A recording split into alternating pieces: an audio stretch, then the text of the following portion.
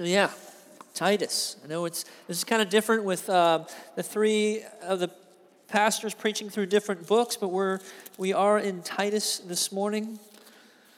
Titus chapter 1. If you recall, we covered preached on this 2 weeks ago, and for a couple weeks, and we didn't get super far, but we got far enough. And just kind of to recap the first 3 verses, that Paul is providing kind of his credentials, right? So he writes this pastoral letter to Titus, and he's saying, hey, listen, I want to encourage you. I want to instruct you in the churches that you're leading. And so he's writing to kind of encourage them and give them advice. And he starts out the letter with his credentials, right?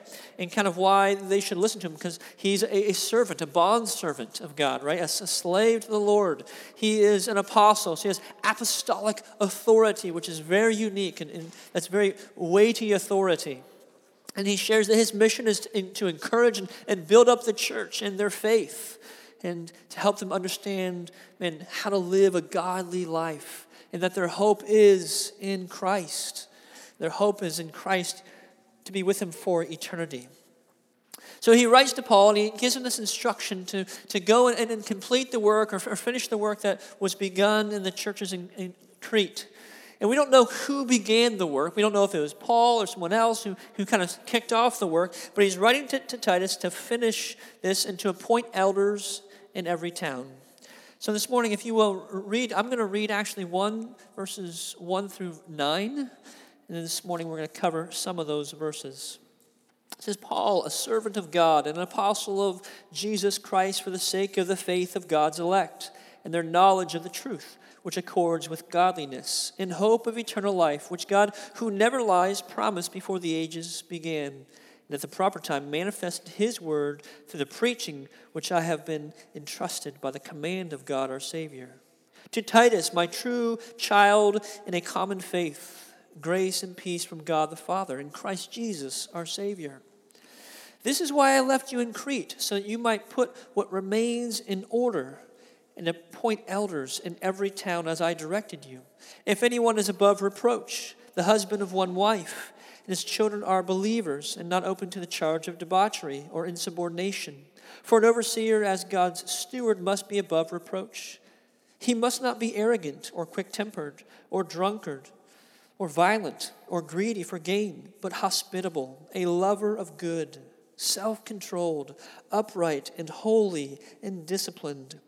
He must hold firm to the trustworthy words as taught, so that he may be able to give instruction in sound doctrine, and also to rebuke those who contradict it.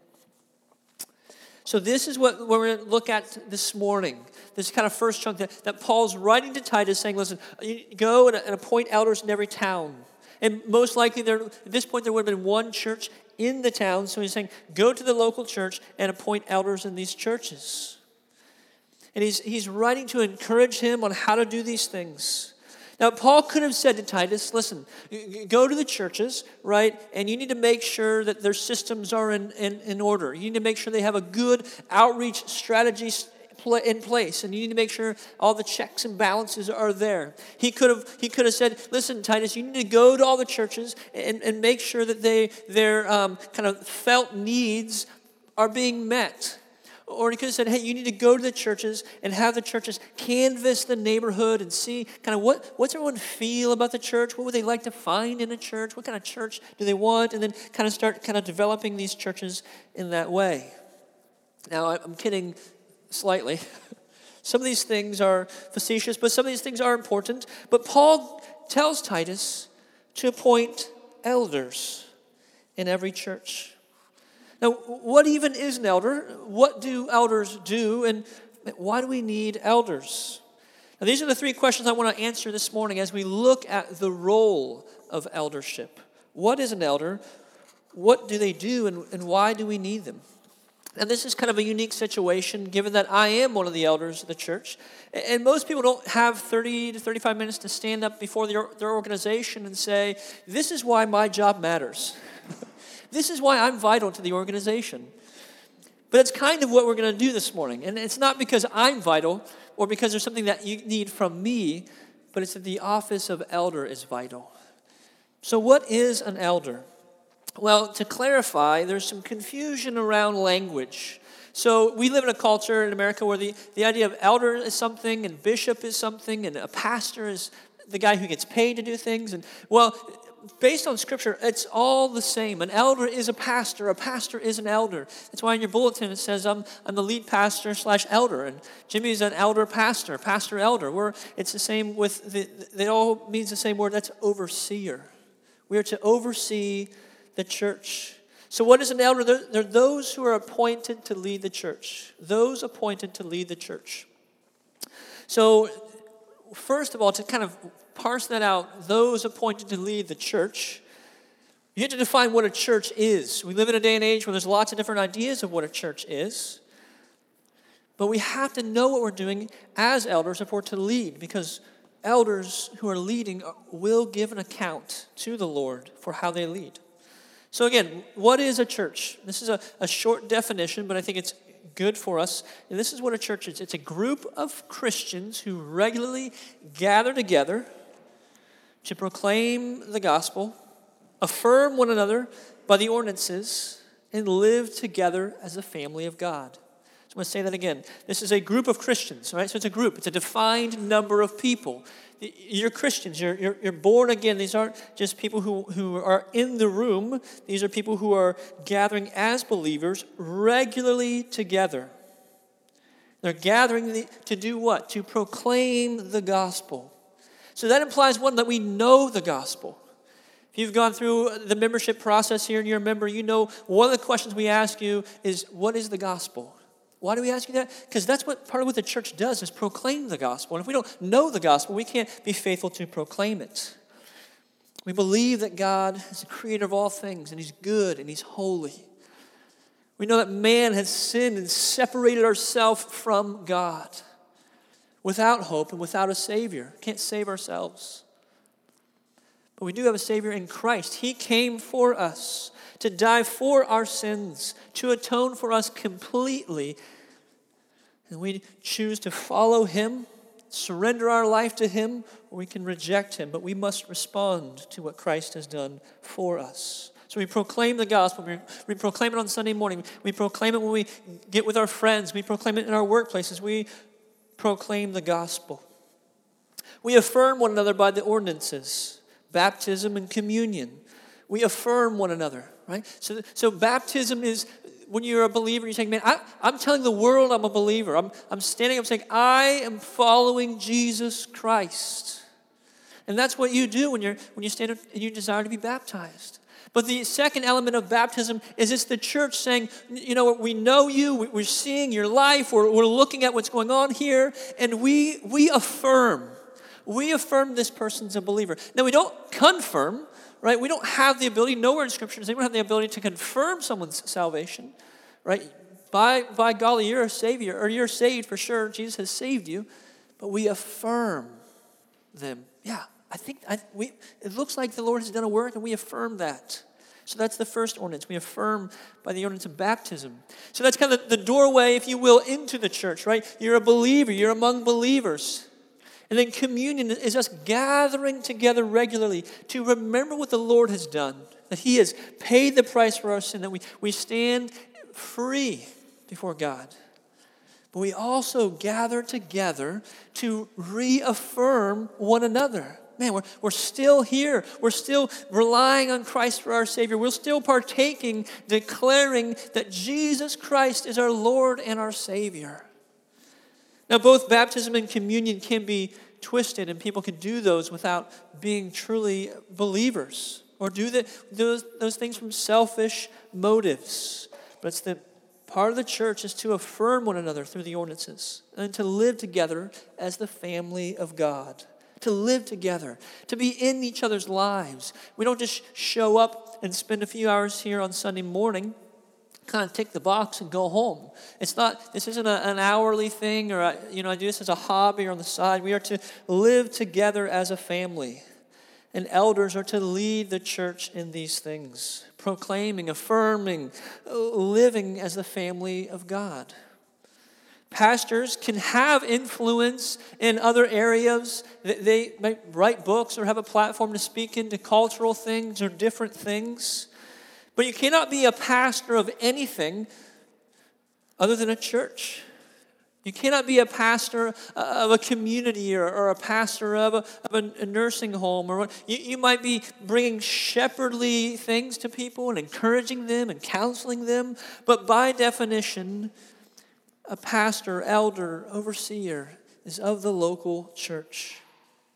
So they're appointed to lead the church. They're to lead. They're not to govern over.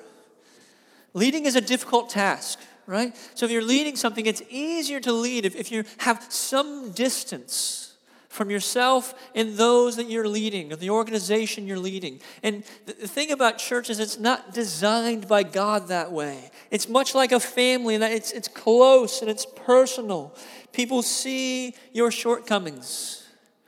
They see your failures and even your sin. That's why we are to lead the church well as elders.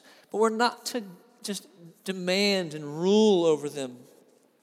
Actually, part of the way that our church is structured, and there's a big theological term for this called your ecclesiology.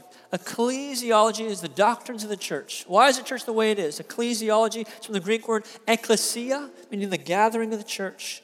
So we as a church, we are elder-led, congregation-ruled. Elder-led, congregation-ruled. We have a members meeting this evening, Lord willing, and we will gather, and the congregation, those who are members, will rule on things. They will vote on membership. They will vote on different elements of the church and how is the church doing. Now, the elders are leading the charge in these things, but the final authority rests with the members who are committed together. And this is a beautiful, beautiful thing. It's beautiful because as an elder, it means I'm not responsible for everything that happens. This is a shared responsibility with the members. And as members, you are responsible to step up and say, how is the health of the church? How are we doing? Who are we bringing into membership? I need to know them. I need to pray for them. I need to care for them. I need to bear their burdens. You can't just show up and not participate. Elder-led congregational rule. We also believe in a plurality of elders, more than one. A plurality of elders. We see this as a clear pattern in Scripture. We'll read some passages out of Acts, 1 Timothy. Acts 14:23. And when they had appointed elders for them in every church, with prayer and fasting, they committed them to the Lord in whom they had believed. Acts 21:17. When we had come to Jerusalem, the brothers received us gladly. On the following day, Paul went with us to James, and all the elders were present. 1 Timothy 4. Do not neglect the gift you have received, which was given to you by prophecy when the council of elders laid their hands on you. James 5. Is anyone sick? Call for the elders to come and pray. So there is a led by a plurality of elders. But we're not to lord it over. If you will, turn with me to 1 Peter. To the right towards the end of the Bible, 1 Peter chapter 5. 1 Peter chapter 5.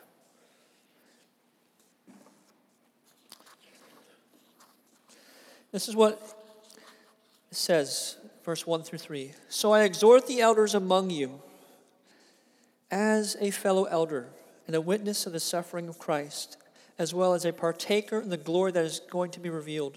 Shepherd the flock of God that is among you, exercising oversight, not under compulsion, but willingly, as God would have you, not for shameful gain, but eagerly, not domineering over those in your charge, but being an example to the flock.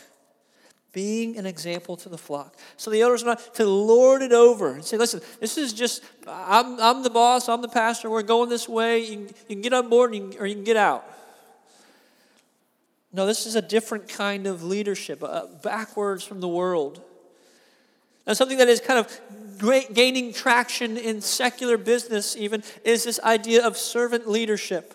Right? People are kind of beginning to realize that people will follow you better if you serve them, which is true. And the reality is this is what Jesus taught in Mark 10:45. For even the Son of Man came not to be served, but to serve, and to give his life as a ransom for many. The difference between the church and the world is that servant leadership in the business world, man, you're trying to get people to do something for you. In the church, you're to serve them because God has called you to serve them, not because you're expecting something from them. So again, the church is led by elders, appointed elders. Nowhere in the scriptures do we see someone appointing themselves. There's no self-appointed elders. You're appointed by others who recognize that they meet the requirement for elders. They agree with what's going on and they have a desire to serve. They're appointed. So this is what an elder is. Those who lead the church, the biblical office, it's one that we must submit to and follow. But what does an elder do? What do they do? Well, they do three things primarily. They pray, they preach and teach, and they shepherd. They pray, Acts 6:4. But we will devote ourselves to prayer and to the ministry of the word. Again, and I will be referencing very similar verses or repeat the verses, but James 5, is anyone among you sick? And the elders are to pray for the sick. They're to pray for the needs around them. What's going on? We're to pray when we get together in our elder meetings. We're to pray when we're together with the congregation. We're to pray in the mornings and the evenings. We're to pray for the needs of the church. We're to pray. Elders are to preach and to teach. 1 Timothy 5, verse 17. Let the elders who rule with well be considered worth of double honor, especially those who labor in preaching and teaching. 1 Timothy 3:2, therefore an overseer must be able to teach. It's one of the requirements of an elder. And next week we're going to get into the requirements of an elder, but just want to say that you don't have to be able to preach on a Sunday morning like this to be an elder, but you do have to have the capacity to teach God's word. James 3:1 says, not many of you should become teachers. My brothers, for you know that we who teach will be judged with greater strictness. 2 Timothy 2:15, do your best to present yourself to God as one approved, a worker who has no need to be ashamed, rightfully handling the word of God. So we're to preach and we're to teach.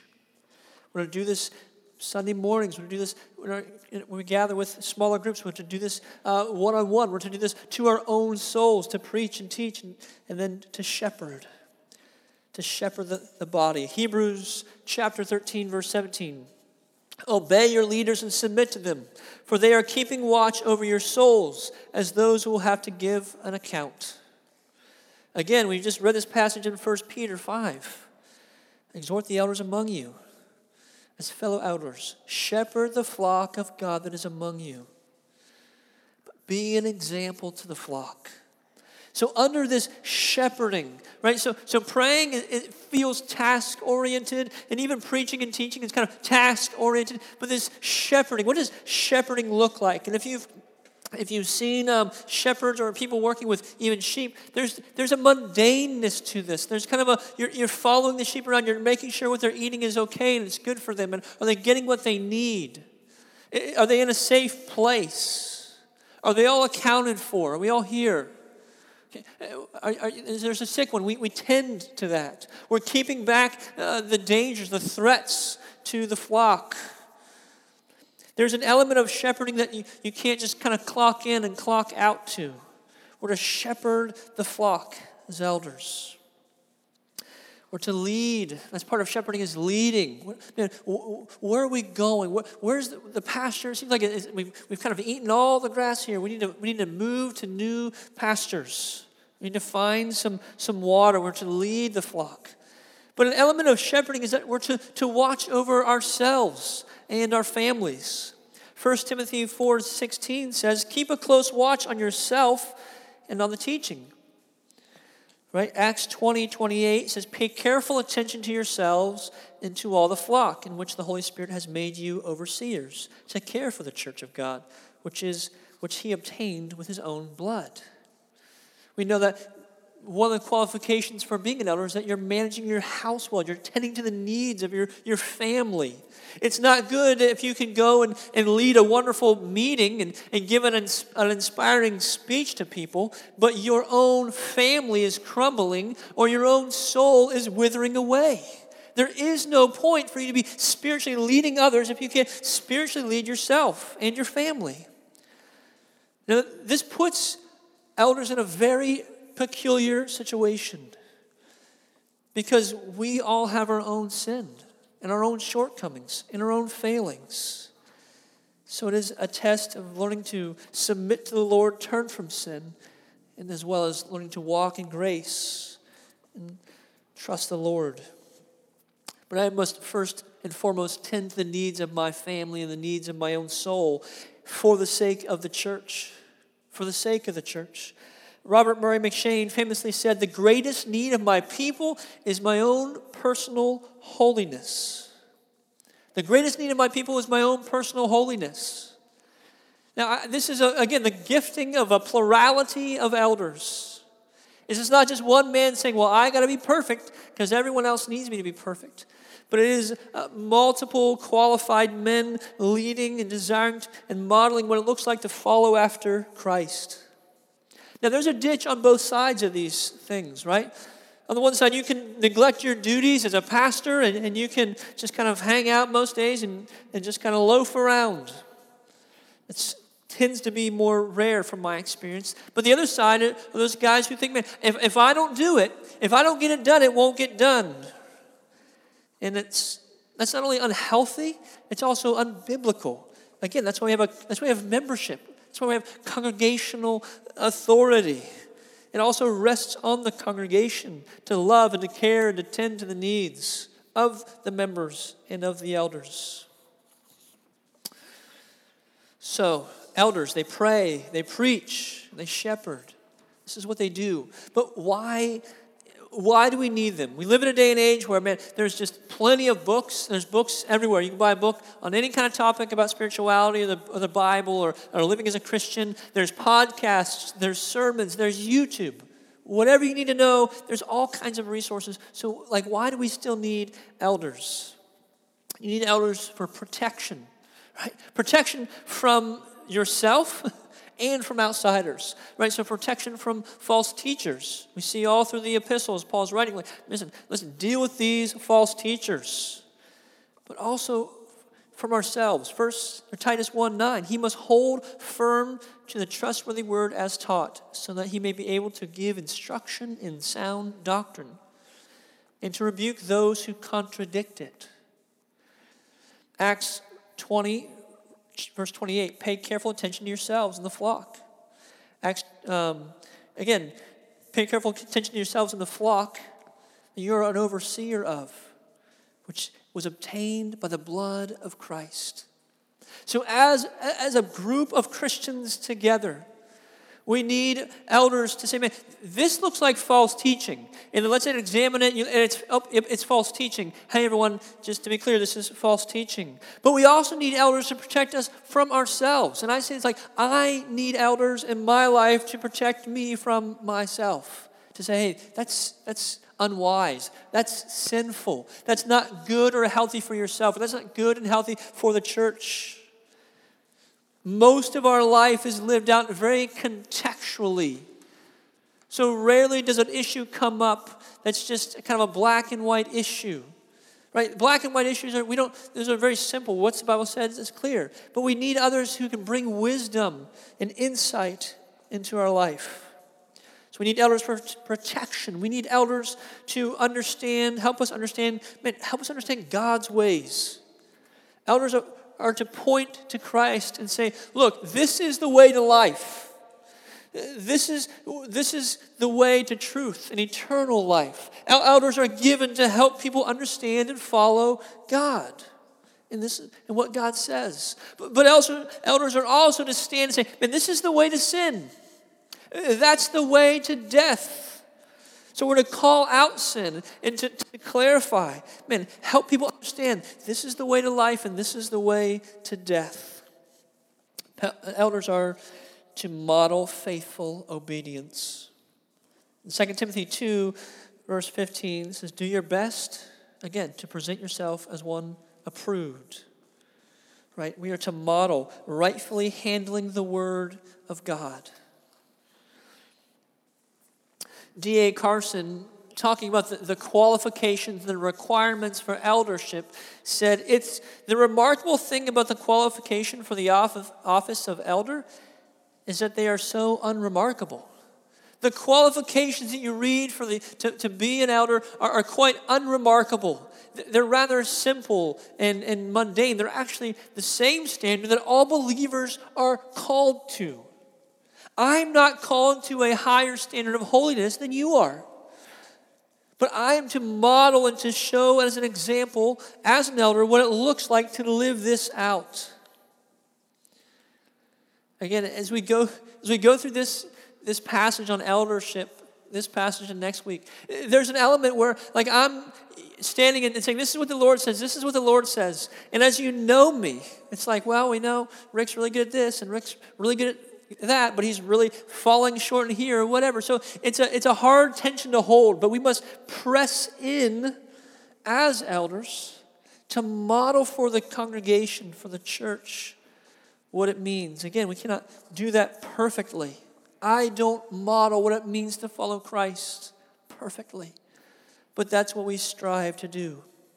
It isn't that we have to be super Christians. Again, this is a standard, and it's not remarkable. It's simple. It's to be faithful and obedient to the Word of God. Still dealing with our own sin struggles, our own insecurities, our doubts, our fears, not knowing what we're doing. Trusting the Lord, obedient faithfulness. So this is why we need elders, to protect, to give us understanding and instruction, and to model faithful obedience. So what does this mean? You know, Paul's writing to Titus to encourage the church. Why is it so important that he says, listen, go and appoint elders in every church? We must understand God's design for his church. And I don't mean from an ethereal, like, well, there's a blueprint or here's 5 points. I mean, genuinely, biblically speaking, if we're believers, we're a part of the body of Christ. What's that mean? We need to understand that this is God's design. The church is designed with great care and intentionality by God. We should study the scriptures and follow his design. We should not be careless or loose with how we do church. That's the first thing. Why does this matter? Because this is God's design for the church. We need to know and submit and follow it. God has designed us, the second thing, to submit to the local church, to lay down our own desires and preferences, and to love and serve one another. But this is not a hobby or something we do, again, on the weekends or when we have some free time. There is no clocking in and clocking out as a church member. You don't just check in when it's convenient. If you're married, you don't just clock in and clock out based on how you feel and what's going on in your life. You are a part of this all the time. Similarly, not exactly, but similarly, as a member of the church, you belong to the church, and you're a part of that church all the time. All the time. Bearing one another's burdens. All the time. Thinking about, praying about, encouraging one another. Does that feel overwhelming? Because it should. And apart from Christ, we cannot do that. Apart from Christ, we say, well, that sounds good, that rich community, but I just need some space.